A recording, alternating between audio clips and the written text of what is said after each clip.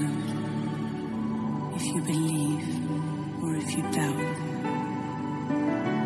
There's a universal justice, and the eyes of truth are always watching you.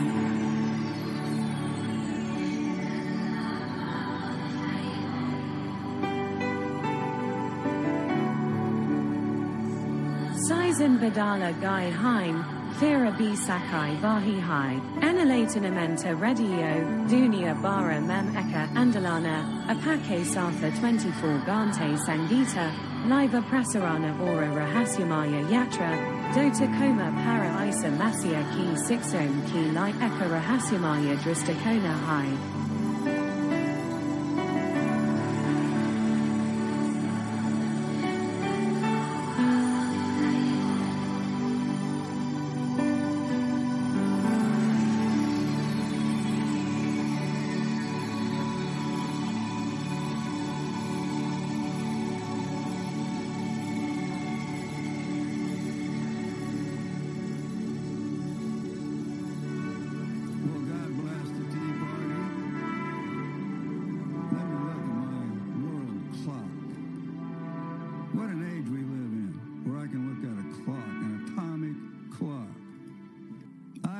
at 7:32. Oh, you're the oddballs with that odd time. This is Mystic Guide on Enlightenment Radio. Today, turn your Bibles, take your Bibles, and turn to Matthew 28, chapter 28. That's going to be our teaching called, I'm trying to remember. It's right in front of me. Take your Bibles. Tonight, we're going to do a little unpacking, dissecting, and rightly dividing the word to get to the point and the truth. And the enlightenment is, after all, when we receive understanding, we have enlightenment. Tonight's teaching I've titled, What's in a Name? What is in a name? What's in your name? How did you get your name? What do you think about your name? I've always liked my name, Michael. My first name is William. I don't like it. So I don't use it. It's my dad's name. Anyway, don't let me get distracted. It's 28 degrees outside here, Fayetteville, Georgia. I chose that title because I sat down many years ago, at least 25 years ago, and scribbled some notes. And I mean scribbled. This is on yellow pad paper in pencil. And that's how organized I was then. I guess we didn't have we didn't have iPhones with apps and stuff to store stuff.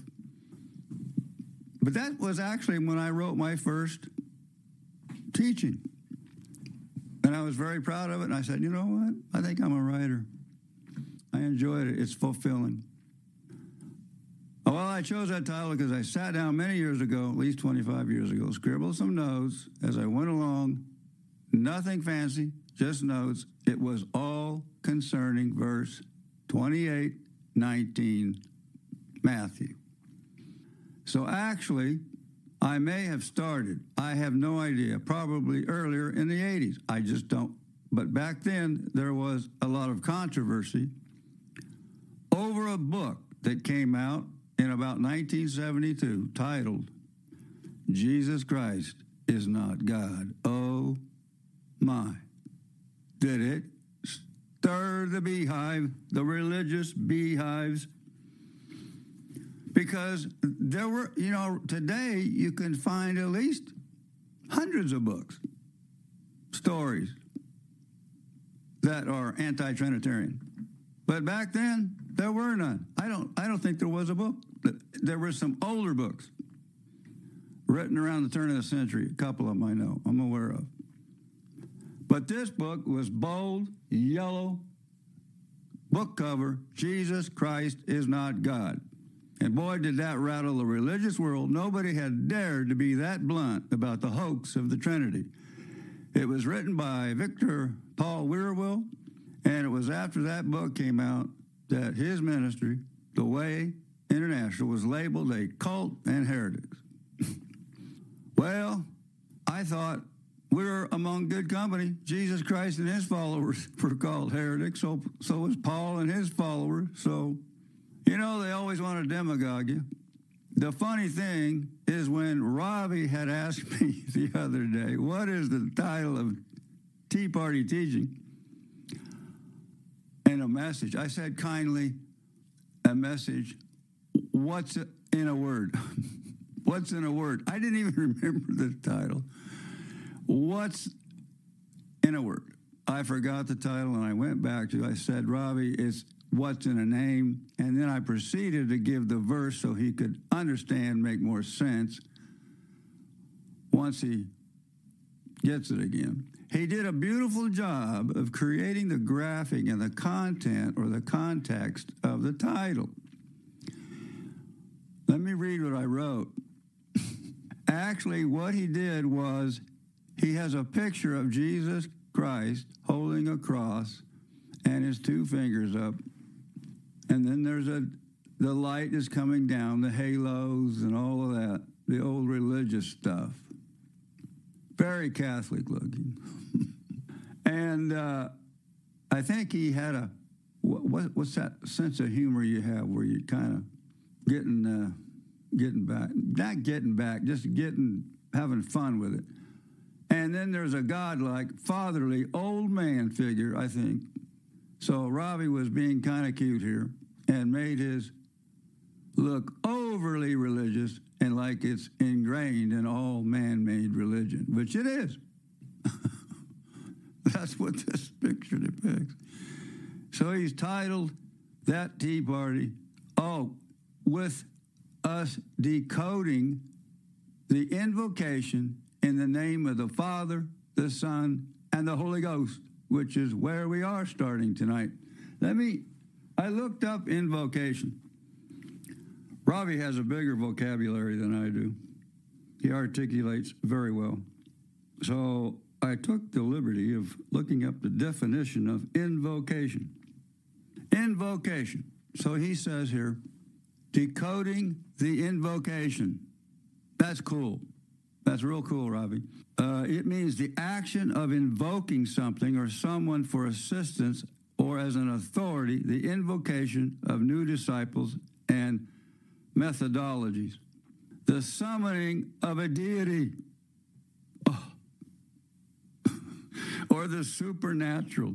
His invocation of the ancient mystical powers.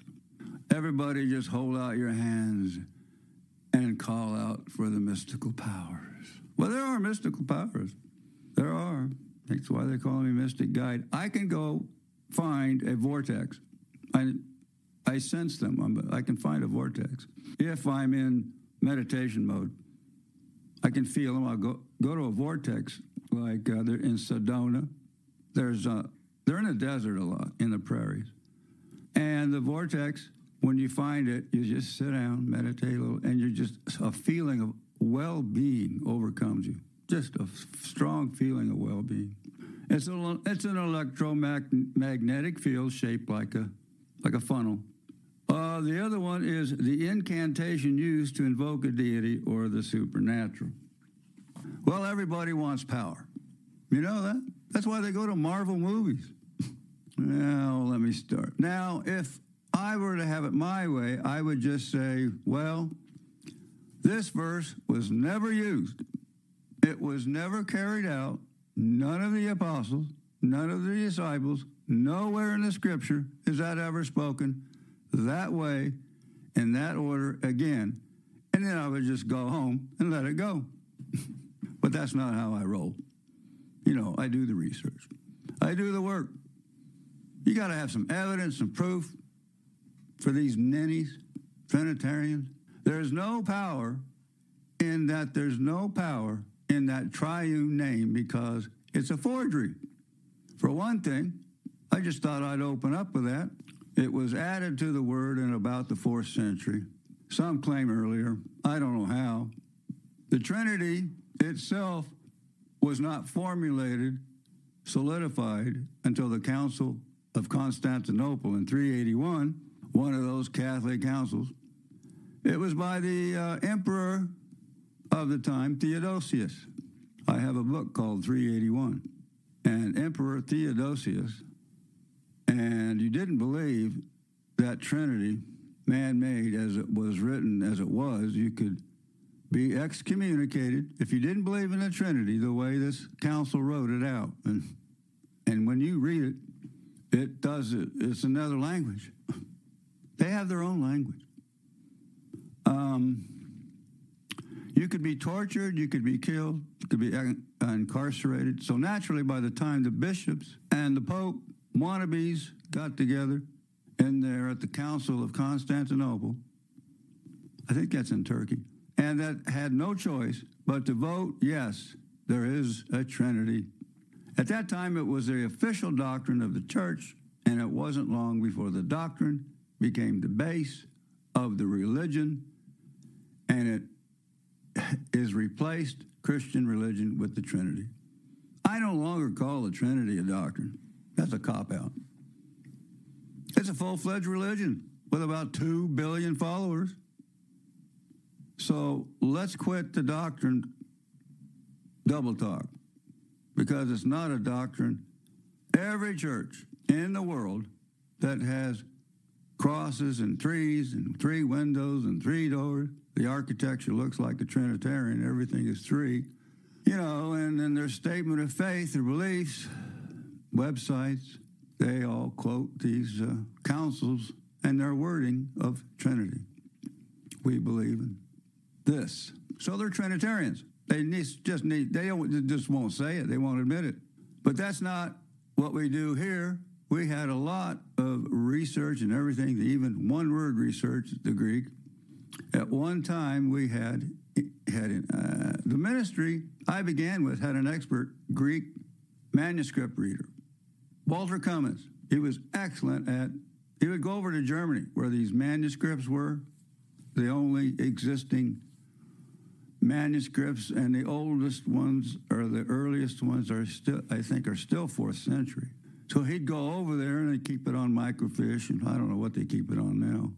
And he would go over there as Dr. Wirwell's assistant and verify certain texts that he wanted to know about. So the question is, because the Trinity is really held together like glue by this verse. That's what it is. This verse is their mantra, okay? And they do that little hand thing across their chest. I mean, it is the name of the Father and the Son in the name of the Holy Ghost, King James language.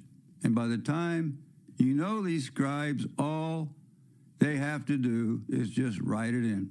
So outside of the obvious that the verse was never repeated again, we need to go into some areas of why that verse is so ingrained in the mind of these religious zealots. Not a word. Ingrained is not the word. They're blinded by it, totally blinded by it. I look at it, their egos are so big, these theologians. I'm talking about top brass, not the churchgoers every Sunday, the families and stuff. They have no clue as to what the Trinity is, really. What the church teaches, they just follow like sheep. But I started to say, the top brass, their egos are so big that it creates a shadow that keeps sunlight from getting to their heart. How's that for an original thought? That's really the only way you can describe how the scribes and the Pharisees and the Sadducees could not hear. They could not see. Jesus was frustrated. Why can't you hear me, he'd say. He'd yell it. Why can't you hear me? I just told you, he said. I remember that. They kept asking, are you the Messiah? Are you the Messiah? I am. That's what the verse I am means.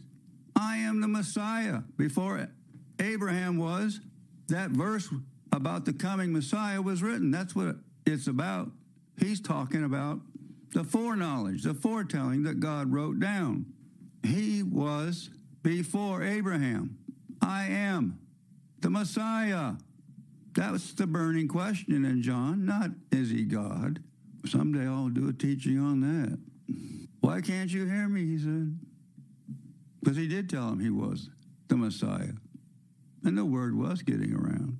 Well, the scribes and the Pharisees and the Sadducees said, he claims to be God. I go, so what? They got everything else wrong.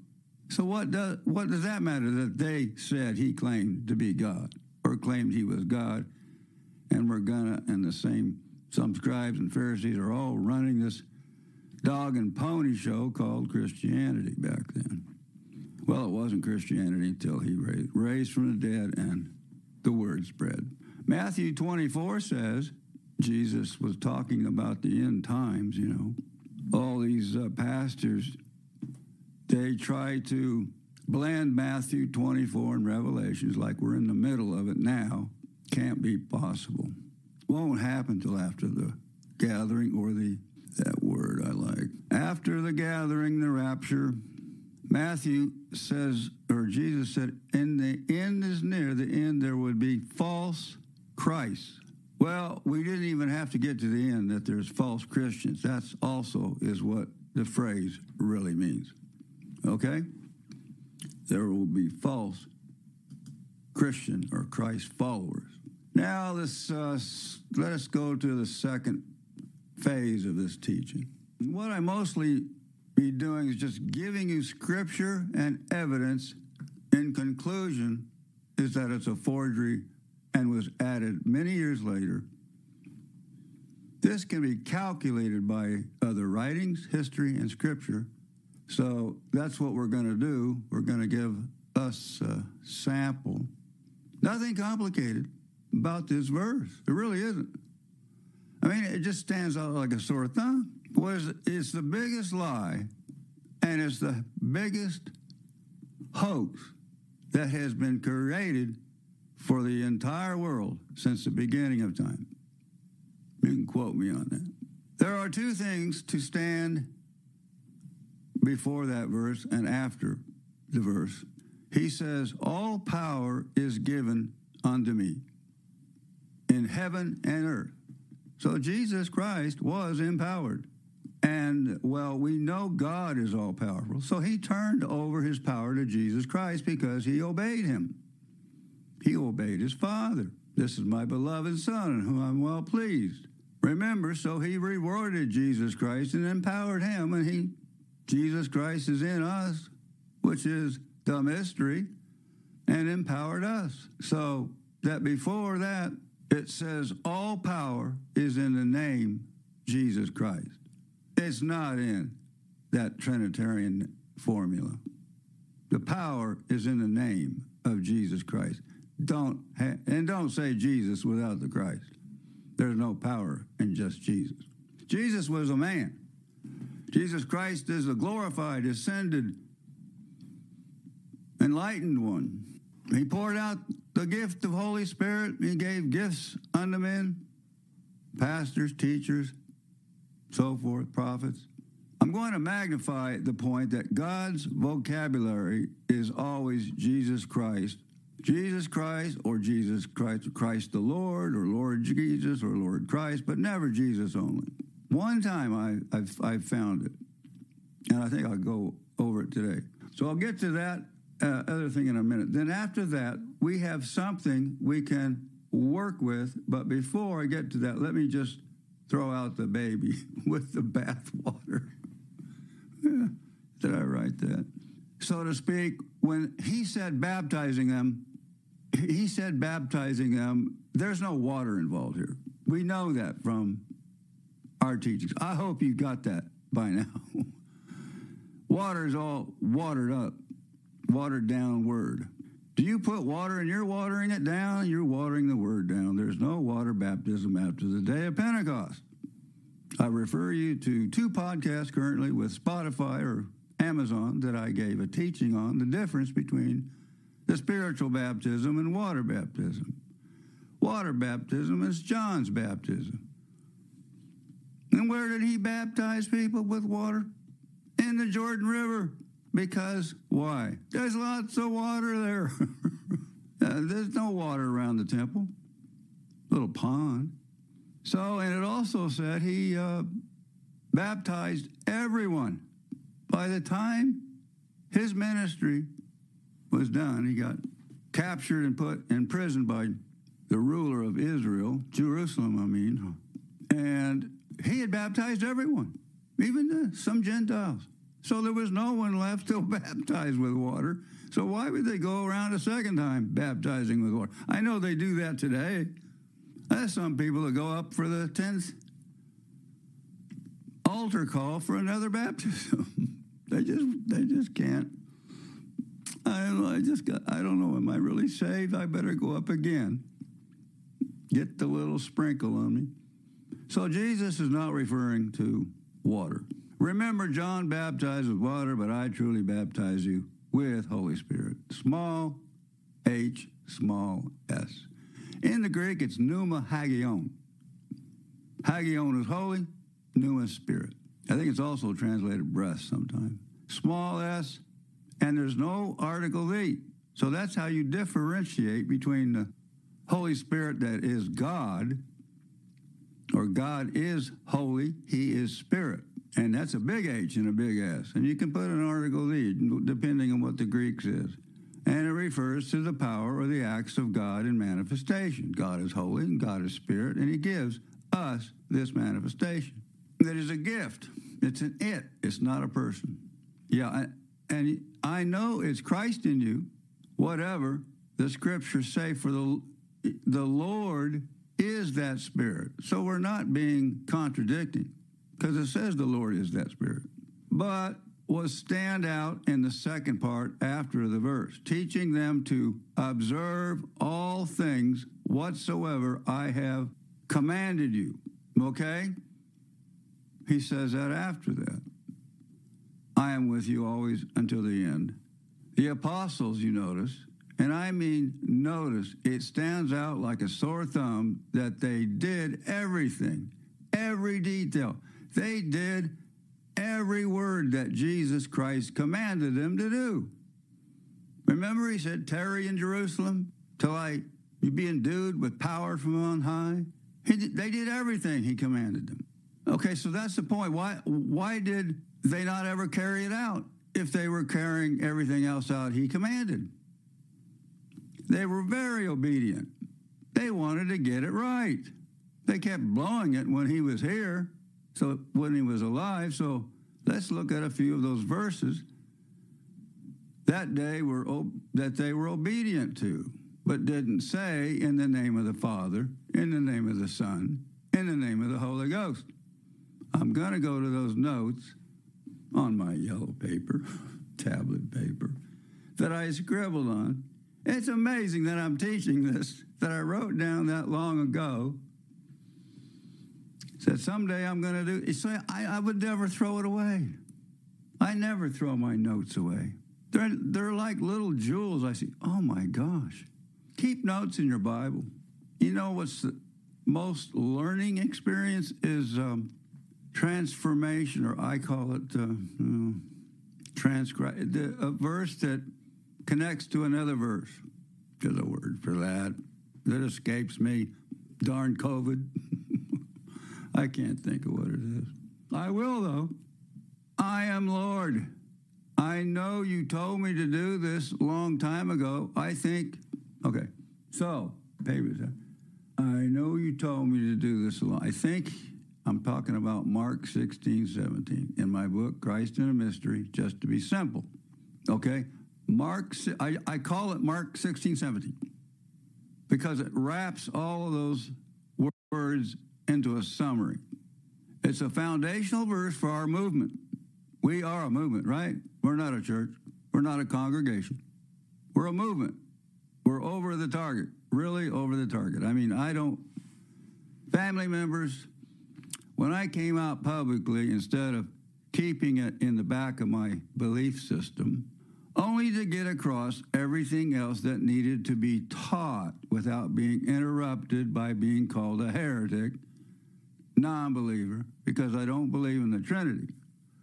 So I just held it back, kept it on the shelf in order to get all the other truth, and then finally God said, okay, it's time to go. But give them hell. The Trinity, and I've never been doing it for a long time, but maybe 5 years. And what I did, sure, family members, associates, fellowship, dropped off on the radar. Then never my cousins, my family. They gave me what you would call backbiting and warning when I knew I was a follower of the way. They were already sending me letters and stuff. The word says basically not to associate yourself with them anyway. And Revelation says, do not drink from their cup. It's called the Whore of Babylon in Revelation. So I'm not superstitious either, but I think there's something going on there if you drink communion from those Trinitarians. That says so in Revelations. Why would I say do not drink from their cup? I'm not going to question it. I'm just not going to do it. I do not know anybody who could go to a Catholic church in the first place of darken those doors, of those pedophiles and child molesters. How do they're culpable. How do they account for what they give them money and sit there in their pews? There's a group out there called Recovering Catholics, and they're proud of they got out of it, of that giant cult. Do you ever notice their talk show? The talk shows know it, and yes, I know I run a talk show, and I'm not that humble. I'm humbled by the fact that we love each other and enlightenment has touched your heart. But I'm not humble in most areas. I'm kind of got to be, when you get at my age, pretty firm and spoken about your beliefs. We're in that time, we're in that age, you got to speak out. You can't hold it back anymore. There's no turning back. I have another teaching in my book, Kingdom Reign, or Kingdom. We're all going to reign in a kingdom for rewards if we are good little boys and girls. No, it's not our behavior. It's how we rightly divide the word. There's a verse that says we are justified by how we rightly divide the word. I don't mean mean behavior. Just obey the word. Remember, Jesus said, just believe in my Father. Know this certain place out, I believe it's in John, where Jesus says he teaches this one thing to believe something, but who teaches it is worse off than if you're just believing the Trinity. He almost compared teachers of, well, the Trinity didn't actually exist then, but he said people who teach in the perverted word, that they're marked. I love the part of the four Gospels that sums it all up in a few verses, and I just combine it and say Mark 17. I got it. We'll begin this again with Mark 16:4. Afterward, he appeared to the 11 because they hadn't replaced Judas yet. They sent me and upgraded them with their unbelief and hardness of heart, he said, because they believed not them who had seen him after he was risen. And he said to them, go into the world and preach the gospel to every creature or creation or created person. Next, he says, he who believes and is baptized, born again, spiritual, not water. He says, I can't read my own writing. Anyway, these signs shall follow them that believe. In my name, he says something different. I know I'm referring to Philippians in a moment. Philippians, anyway, let's talk about these signs in my name. Cast out devils, that's something pretty new. Jesus started that. Speaking in tongues, they shall take up serpents, and they drink any deadly thing. It shall not hurt them. They shall lay hands on the sick, and they shall recover well. Well, this is how I teach this verse in my book. See, that's a lot of confusion there. I summarize it like a writer, like an editor. It's just condense it down to its least common denominator. So it's more powerful, more concise in my book. I say, Mark 16:17 says, "Go, baptizing them in my name, and anyone who believes the word is saved." And I leave out the part about being damned. I don't even go there, or I edit it out because most people don't know what it means to be damned. So I continue. Just know that if you believe you're born again, they shall speak in tongues, cast out devils, and heal the sick. See how concise that is? That's how I say Mark 16:17. I wrap it up like that.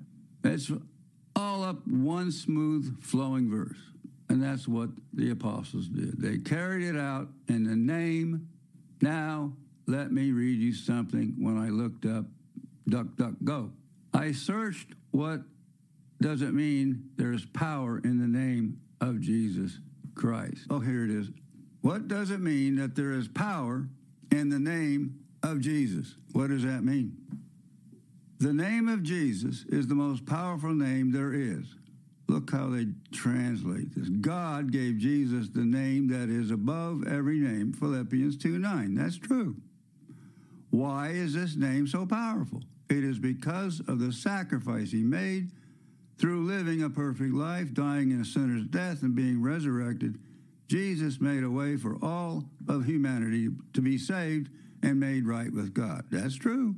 And everyone who calls on the name of the Lord will be saved. That's in Romans. That's simple, isn't it? The literal name, Jesus, is not inherently powerful. It is powerful because of Jesus Christ, the person, God incarnate. Oh, they had it good up until that part. Here we go.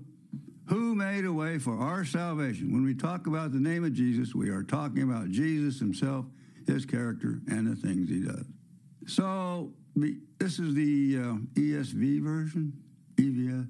Because of Jesus' sacrifice, God gave him the most powerful name there is. And being found in human form, he humbled himself, becoming obedient to the point of death, even the death on the cross.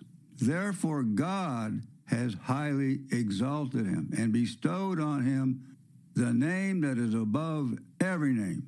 That's true. So that at the name of Jesus, now this is the one verse where I see Jesus only. I don't understand it. Maybe they dropped it. I don't know. But at the name of Jesus Christ, in my vocabulary, every knee should bow in heaven and on earth and under the earth. What a bunch of cave people down there. And every tongue confess that Jesus Christ is Lord. Now, every version translate that Jesus Christ is Lord. Jesus is Lord. Romans, they don't translate it that way. Romans 10:9 and 10 says, confess with thy mouth the Lord Jesus. King James. Every other version says, confess that Jesus is Lord, but that's not what it says. We confess the Lord Jesus because he replaced our sins and our guilt. They think that it means Jesus. If you look at the Amplified Version and a few others, confess with thy mouth that Jesus is God. So that's how they twist it, and that's how you have to believe and get saved, is to believe that Jesus is God. And then you have to believe in the Trinity. And then all that other nonsense. The name of Jesus compels us to worship him. No, it doesn't. We worship God through Jesus Christ. Each person will one day face-to-face Jesus and confess that he is Lord. And they mean God. His name will not be powerful in that Trinitarian formula. There's no power and efficacy in that. There really isn't. I got my super screen over here. I'll be right back.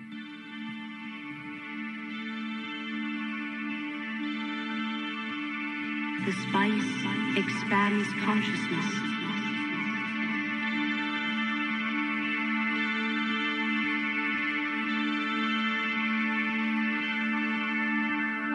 Expands consciousness. The music you're listening to is coming from Enlightenment Radio. Sound waves that lift your consciousness, enhance your mood, and transcends time and space. Visit our website at enlightenment-radio.com, where you'll be guided each level of transformation to become an enlightened one.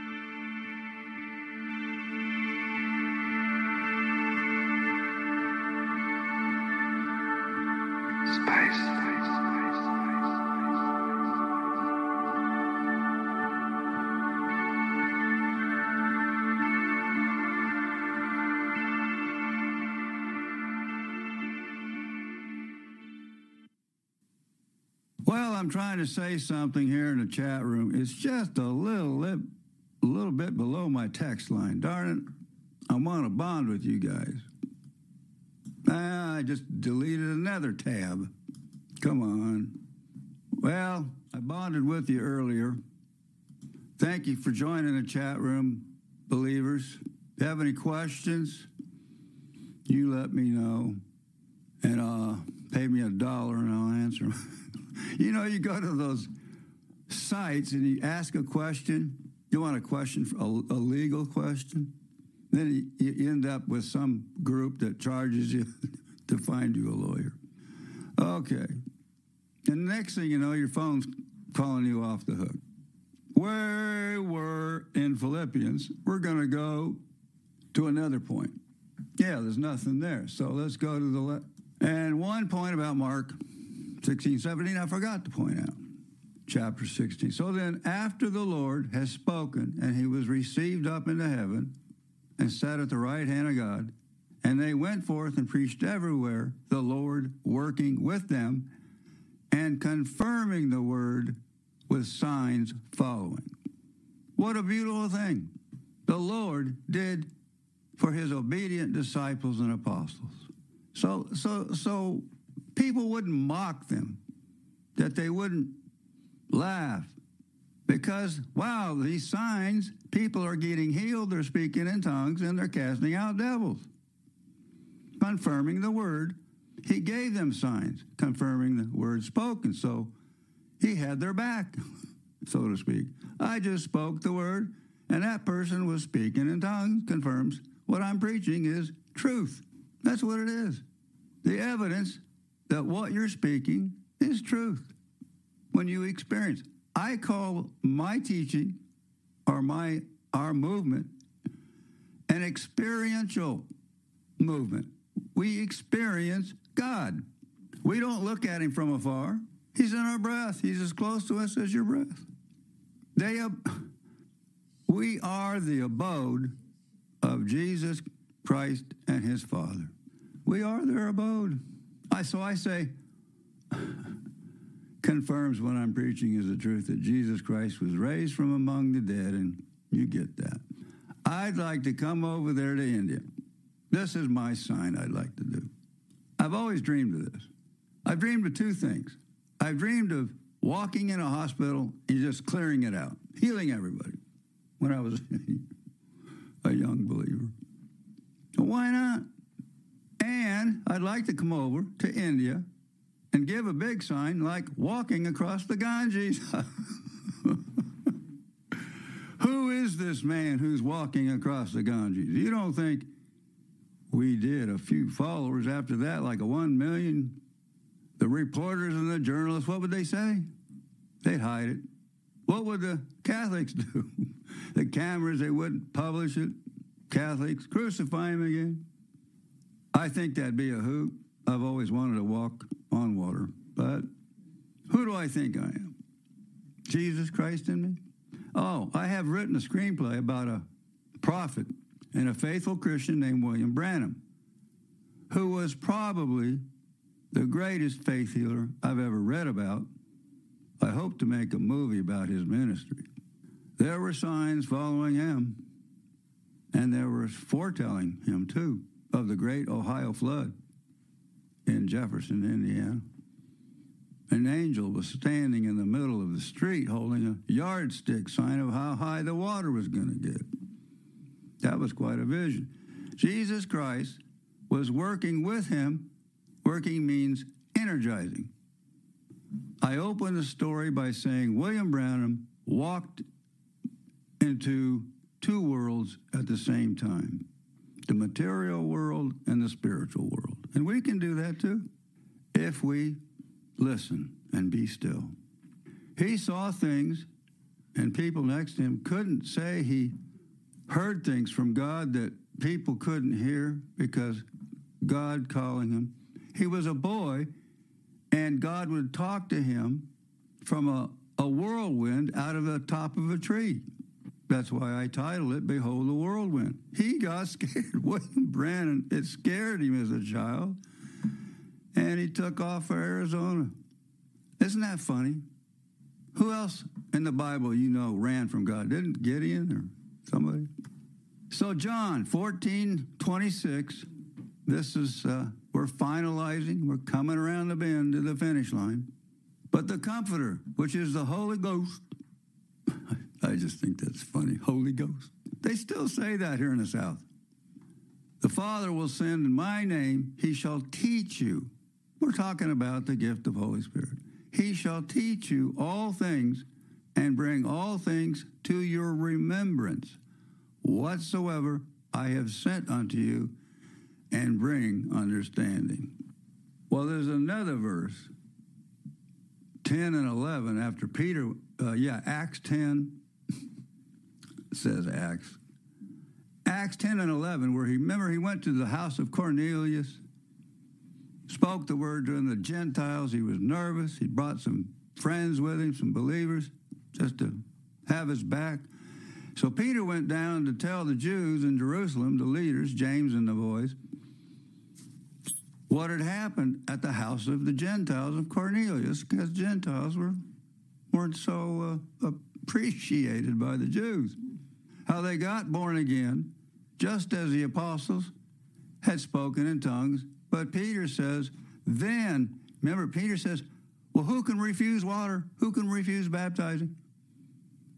But he says, then I remembered when I was about to baptize them, what the Lord said, you should be baptized in Holy Spirit. So there's another experience of the gift of Holy Spirit, bringing to us what we need to know and remember. He was remembering what Jesus Christ said. John truly baptized with water, but you should be baptized in Holy Spirit not many days hence. So, until the day which he was taken up, he, through Holy Spirit, had given commandments unto the apostles, right? Whom he had chosen. So we can conclude and include just from the word alone that this verse is an apparent contradiction or is a contradiction of that what Jesus Christ taught and commanded. Okay? It's that simple. Now I'm going to read one thing from the original book that caused all the stir back in the 70s. I'm sorry for the interruption. Okay, so they were just like the 70s, anti-Trinitarian books and ministries around the world. Things have changed, but Jesus Christ is not God. Rocked the religious community, and they were just like the religious leaders of their time, mixing their laws with political leaders of their time, forcing them to crucify Jesus or persecuted the Christians. So I'm going to read something from the book, from the history. There was a historian named, I thought it was Josephus, but when I go back to the book, it was Eusebius. John 5:6-8 that's what it is. 1 John, it's the one that's a forgery. Okay, so it says in 1 John 5:6-8, he that came by water and blood, even Jesus Christ, not by water only, but by water and blood, and it is the Spirit that your witness, because the Spirit is true, for there are three that bear witness and record in heaven, the Father and the Word and the Holy Ghost. And there are three that bear witness on the earth, the Spirit and the water and the blood. And history agree and want these verses containing do not appear in any early manuscripts. You cannot. Let me read it. It's on my computer and it doesn't look right. If I'm going to take the time to teach the word, teach it right. It's in 1 John, and I hope I got the right 1 John. I'm old school. I'm actually holding a book called the Bible. Do people still do that? Who is he that overcomes? This is he that came by water and blood. I'm in verse 5, 6. This is he, chapter 5, 1 John chapter 5. We'll start with, I like verse 4. For whosoever is born of God overcometh the world. And this is the victory that overcometh the world, even our faith. I love that. Okay, now, verse 5. This is where we start getting into kind of murky water. Who is he that overcometh the world, but he that believeth that Jesus is the Son of God? Wait a minute. It doesn't say that Jesus is God. It says he's the Son of God. Oh, but they call him God the Son. Okay. This is he that came by water and blood, even Jesus Christ, not by water only, but by water and blood, and is the Spirit that beareth witness, because the Spirit is truth. For there are three that bear record in heaven. Here we go. The Father, the Word, and the Holy Ghost.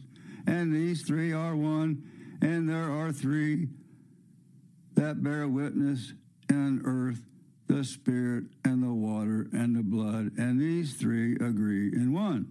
Okay, that's a forgery. A couple of those verses. A couple on top are okay, a couple one at the end. But they stuck that Trinitarian formula in there. And most theologians agree with that. It's a plain forgery. It was really late in history. So they come running at you, those Trinitarians. Well, what about this verse? That's a forgery, sir. That's not in the manuscript. Original. You got to know, people, you just got to know the word. And they will get their dandruff up. They get very angry. I'm surprised we don't get a lot of trolls on our Trinitarian website, anti-Trinitarian website, Tyranny of the Trinity.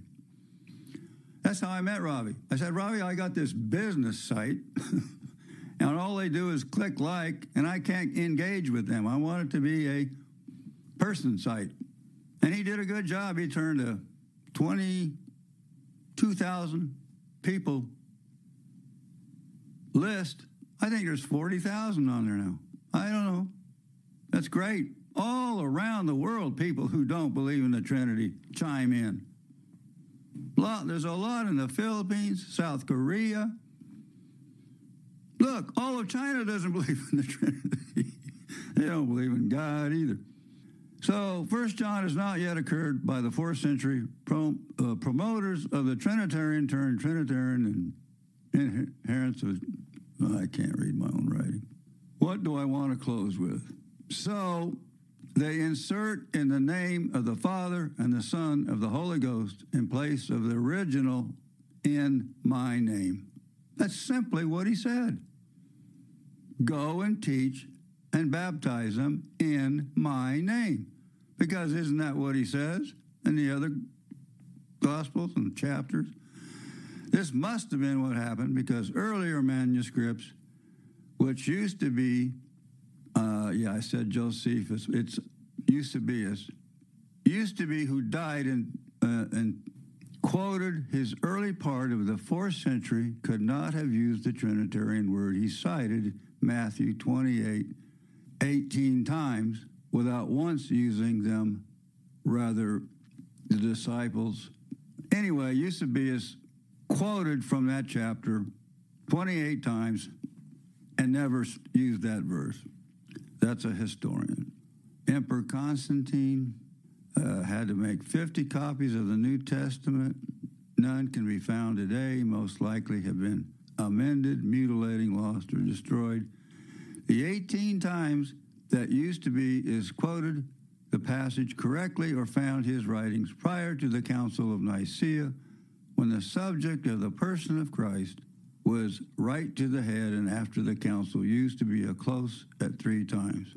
Using the Trinitarian formula which shows the political and religious impact, the Nicene Council. So beware of these so-called revised editions, modern editions, etc. They're all predators. The worst of all the versions is the NIV, and it's probably the most popular. People give them for gifts all the time. The NIV, New International Version, is the most sickening Trinitarian Bible I've ever seen. Just throw that one in the trash. You know, play basketball with it or something. I love you. God bless. It's that time. I'll put a song at the end for your entertainment. I'm going to look and see how many people. Where are you? I wanted to talk to my family in the chat room. Oh, we got a good family here. Let me look at my where you guys are, see if I can get down here. Yes, Michael, I'm blessed to have you as our mystic guide. Thank you, sweet K2. Thank you. I love you. I wish I could write it in there. You hear me? She loves music, too. Oh, she's here Saturdays. So, what's a good time of year to come to India? I want to do it sometime. Walk across the Ganges with me. I love you. This is Mystic Guide chiming out at the top of the hour from Enlightenment Radio. God bless every one of you. Keep you safe in the hands of God and his Son, Jesus Christ.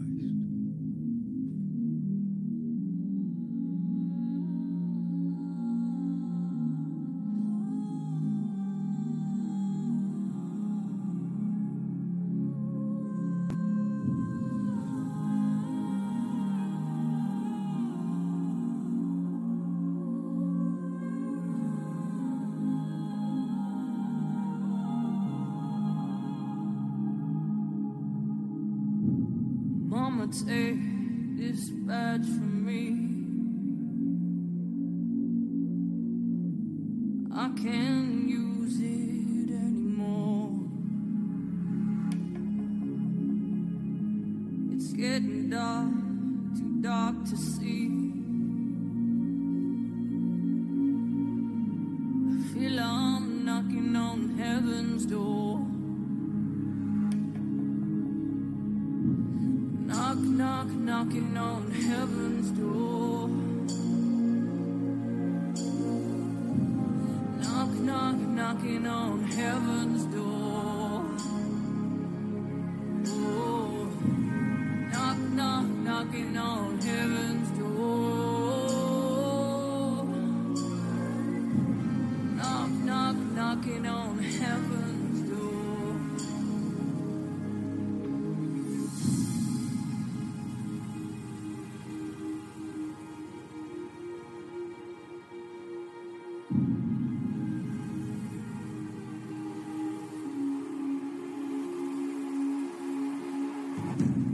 Mama put my guns in the ground. I can't shoot them anymore. The cold black cloud is coming around, and I feel I'm knocking on heaven's door. Knock, knock, knocking on heaven's door. It feels like I knock, knock, knocking on heaven's door. It feels like I'm knock, knock, knocking on heaven's door. Oh, knock, knock, knocking on heaven's door. Knock, knock, knocking on heaven's door. Knock, knock, knocking on heaven's door. Feels like I knock, knock, knocking on heaven's door. Knock, knock, knocking on heaven's door. Mama, tell